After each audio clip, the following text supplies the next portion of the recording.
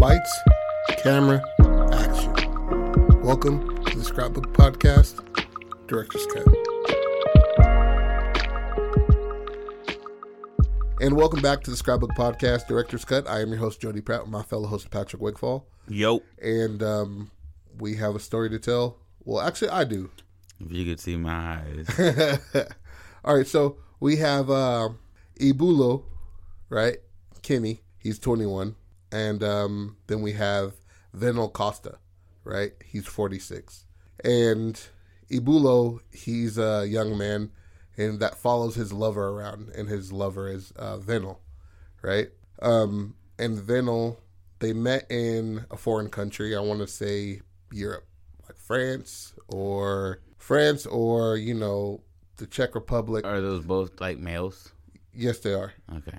The Czech Republic or something like that, right? And Venel was he's a murderer, and they found each other just in a bar one day and shit like that. And I want to say after sex or something like that, Venel begins to strangle Ibulo, right? Mm-hmm. And the look in Ibulo's eyes were the eyes of something different from what Venel was looking for in his victims, so he doesn't kill him, right? So Ibulo feels like this is his second chance in life, and this is his chance to. I'm thinking anime on this shit, so everything doesn't exactly make sense. So this is his chance to live for something that he hasn't lived for before. You know what I mean? Before it was just traveling and finding, you know, random guys and having sex with them. And now it's, if he didn't kill me, this must mean it's love to him, right? Ibulu calls this nigga king, right?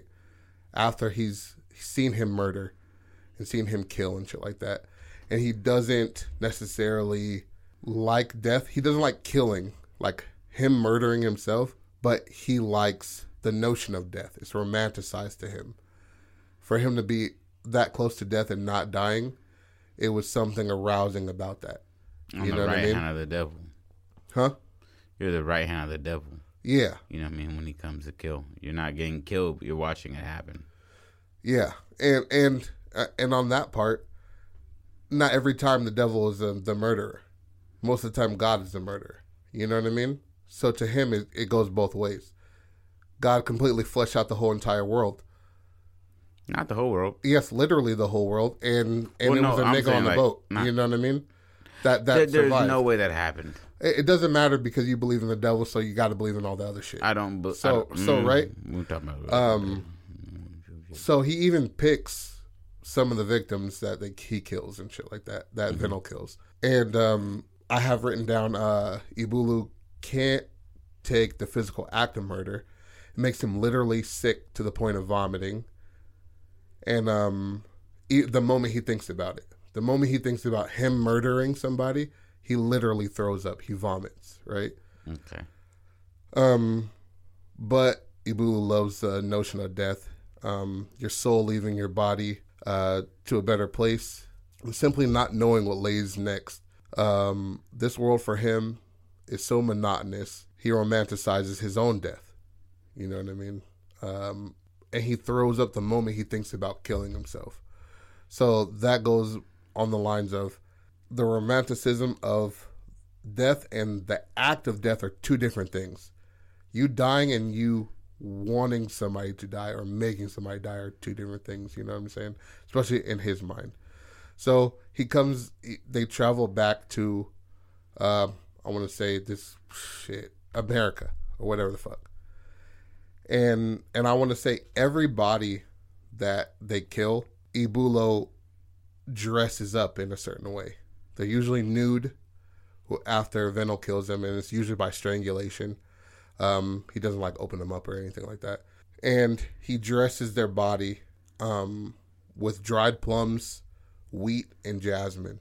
And every one of those have like a special meaning to him. Mm-hmm. But that's what he does. He dresses them up just to send them off in a beautiful way. That's how much he romanticizes the idea. But during it, him hearing Venom strangle these people, he's throwing up. You know what I'm saying? And he usually comes out afterwards and dresses up these bodies and sends them off and shit like that. So the reason why they came back to America, it was because he wants to kill his stepdad. His stepdad is a philosopher. And for him to be so cocky in the matter of he knows what life is and what the meaning of life is, pisses Ibulu off so badly. In the fact that he's just like, you haven't even seen death. How are you going to romanticize or make life so simplistic? How do you have it all figured out? And it's more so him resenting that he has it figured out and the meanings of different things and how he has his life mapped out, his stepdad. But he's always resented him for the fact that his knowledge, more so anything, his knowledge of life is so clear cut. And these theories and shit like that, it just pissed him off all the fucking time. And he sat with Venom maybe through like 11 or 12 murders or something like that. And they come to America, kill a couple more people, and same ritualistic thing with the dried plums, the wheat, and the jasmine over these victims and shit like that. So he goes to dinner with his parents, and he introduces Venom. And Venom, in his eyes, Venom is this great, big Greek, olive complexion, big bearded, gorgeous man, Adonis type of nigga. You know what I mean? And he's just mesmerized by this guy. And in the acts that he does, he has the power to take away life. He is God to Abulo, right? And they sit down in dinner and they're talking and shit like that. And his stepdad is like, so why, you know what I mean, trying to figure shit out. Like, so you've been traveling this long, you know what I mean? What about school? Why don't you do this? Why don't you do that? It just pisses Abulo off. He's just like, God damn, bro. Why do you keep talking like you have life figured out? You don't have life figured out. You don't even have kids, bro. How do you know what I'm saying? Trying to go the long way on amping himself up to prove to Venom, like, he deserves to die. Can't you see? Like, type of thing. You know what I mean? So, they go after dinner and shit like that. They like Venom and shit. And he goes and, they have a sit down in the den, right? And Venom asks his stepdad to, you know what I mean, come into the room with him in a way that it's like, I know a gay nigga when I see one type of thing, but it's anime shit, so it doesn't necessarily make sense fully, but it just has to go this way. You know what I mean? So he pulls him into the room and shit like that, and he like closes the door behind him, and Ibulo's just like, he's retching, but he's smiling, but he's retching again because he's thinking about the act of murder, but he's smiling at the completion, possibility of getting what he wants. Yeah, that is death. You know what I mean? That he's smiling at the death part. You know what I mean? So Venom comes to the door and he's like, "Come here," and he waves Abulo in, right? And Abulo comes in and he's just like looking in glee for the body and shit like that, and then he sees his stepdad like in a heap. Like, his body's kind of folded up. And he's like, "You did it." Like, and he's like retching a little bit. And then he goes to get his backpack and Venom stops him. And he was like, "This is your task to do. I cannot do this. This is what you want. So you're going to have to do this." And then he's like, what are you talking about? We're not dead yet. Yeah. So he pushes Ibulu back, Venom does, and closes the door and holds it, right? And Ibulu's like trying to stay quiet because his mom is still in the house. And then he goes and he's just like pacing in the room and shit like that. And he gets on top of his stepdad and starts to strangle him. Then he just starts to vomit on top of his stepdad. It's just like endless like heaps of everything he ate, everything he drank, down to the bile. It's just pouring all over his stepdad, and he's just choking him and choking him and choking him. until he like finally suffocates him through his own vomit. His hands were too fucking weak to even strangle this guy. Venom did most of the work, but he finished it, right? Mm-hmm. And he sits there and he's in silence this whole time, like after he killed him. Then when he opens the door, comes in this gross, grotesque looking old man. And he's just like, what the, like, who are you? And he was like, it's me, Venom. And he was like, no, my Venom is this big, giant Greek man. And you know what I mean? With these large muscles. Adonis. And yeah, that's who it is. And he was like, no, look, like, and he's showing him pictures. And this whole time, it was just this feeble, perverted man that he's been with this entire time. He romanticized this man into being a god, into being a king. And all this time, it was nothing of the sort. It was a gross thing. You know what I mean? And in turn, he's like, well, what has all this been for? What the fuck have these killed somebody? Exactly, these ground shaking like realities type of thing. So he goes and in a bit of rage, he kills Venom, right? And Venom is not as strong as he thought he was, and he's lost the vomiting, and he in hindsight he kind of misses who he was before. He misses the fact that it made him sick to even think about killing. Death was repulsive, and now it's inviting. The act of death. You know what I'm saying? The physical act of killing somebody was repulsive. Now it's as inviting as the idea of your spirit or your energy going on further. You know what I'm saying? What you romanticize, now you can make happen. Exactly. And so that's beautiful. The end is him dressing both bodies in the plum, the dried plum, the wheat, the jasmine, and him sitting with himself until his mother finds him the next day. And then that's it. It's going to be a dry end. You know what I mean? You know those dry ends where when you pan away, you're like, fuck. Yeah. You know what I mean? It's not like that, like, you're walking away with blood still spilling out. Like, nah, bruh sat there and waited for a whole night.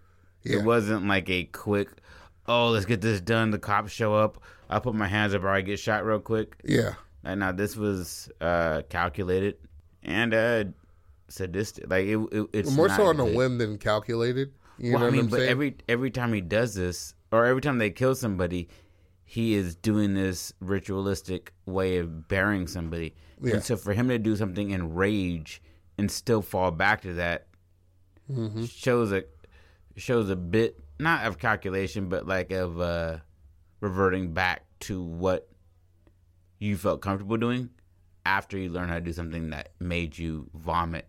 Yeah. To kill and then dress somebody is a whole mental gap. Yeah, absolutely. You got to learn how to like mentally take that in, because I couldn't look at a dead nigga before. Yeah. And now I've killed somebody and then I'm going to dress them. That's the thing. Like, I couldn't fathom even killing myself. You kill somebody by throwing up on them. Yeah.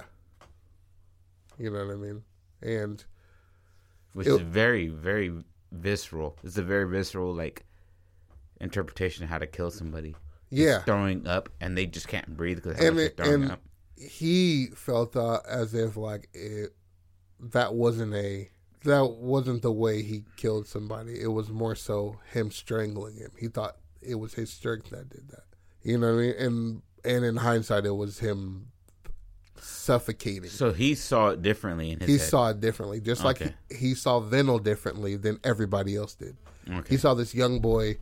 Everybody saw this young boy walking around with this old, feeble man. But in his eyes, he's walking around with this God who could fuck anybody. Yeah. You know what I mean? He can. One part that I left out was Venom comes back in the room and the feeble old man, and they have sex in that room.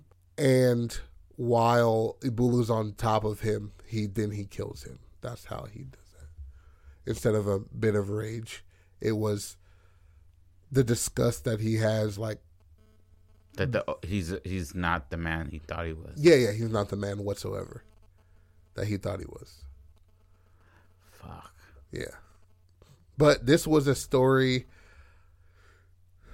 that was it was originally a detective, and then he had a gay boyfriend. Yeah, I remember you telling me this because you've changed up things, but some things are similar. And I was yeah. And I kept being like, oh, and then you say something different. I was like, yeah. The only part I kept was somebody else. Pretty much, he ain't even telling me everything he knows.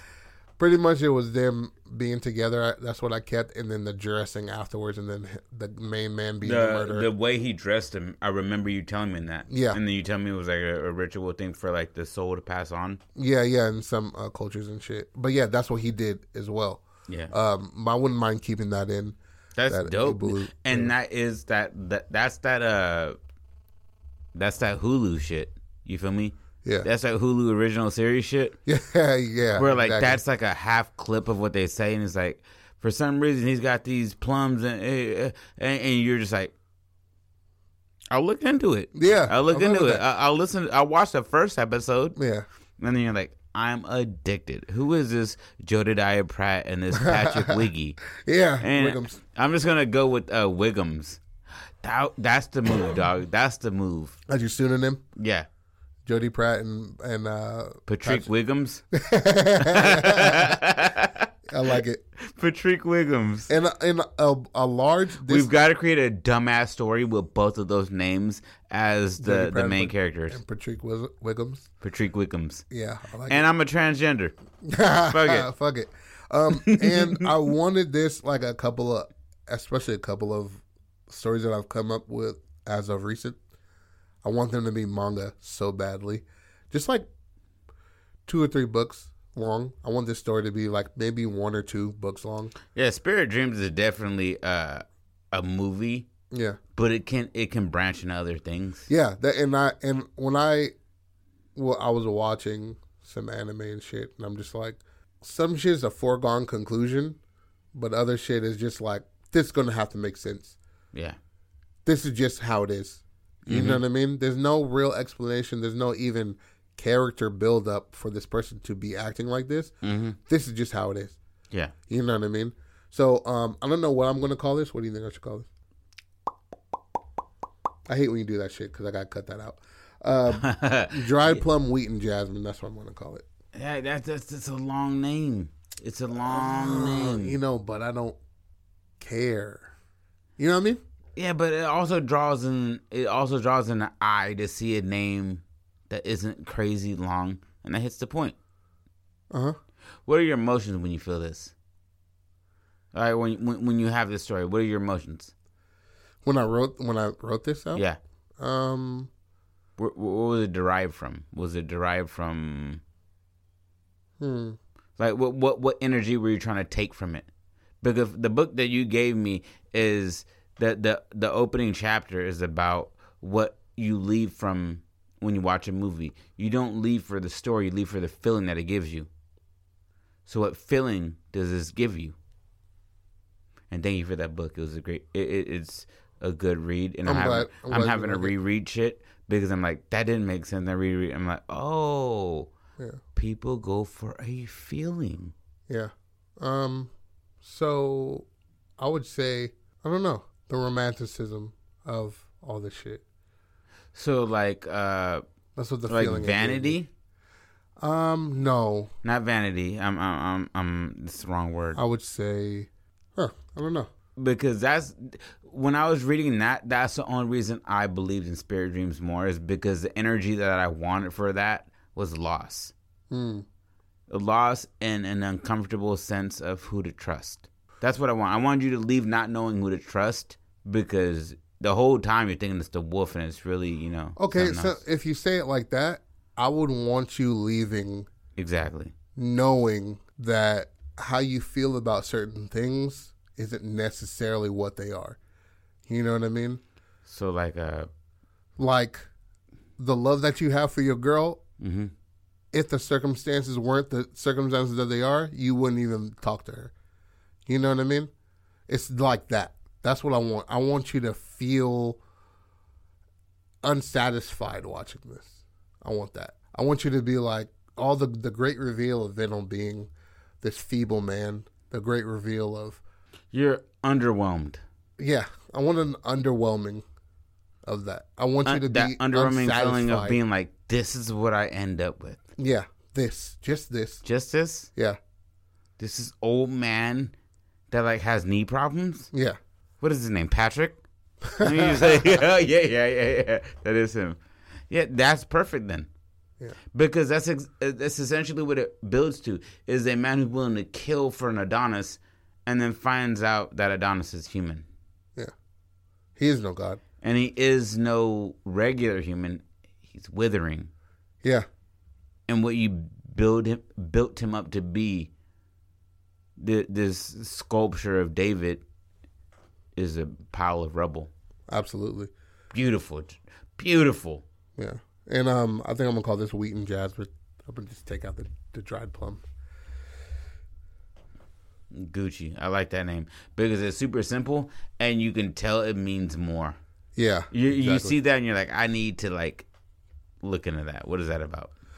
Yeah. Well, boom, there it goes. I got some other shit, but we'll leave that for another day.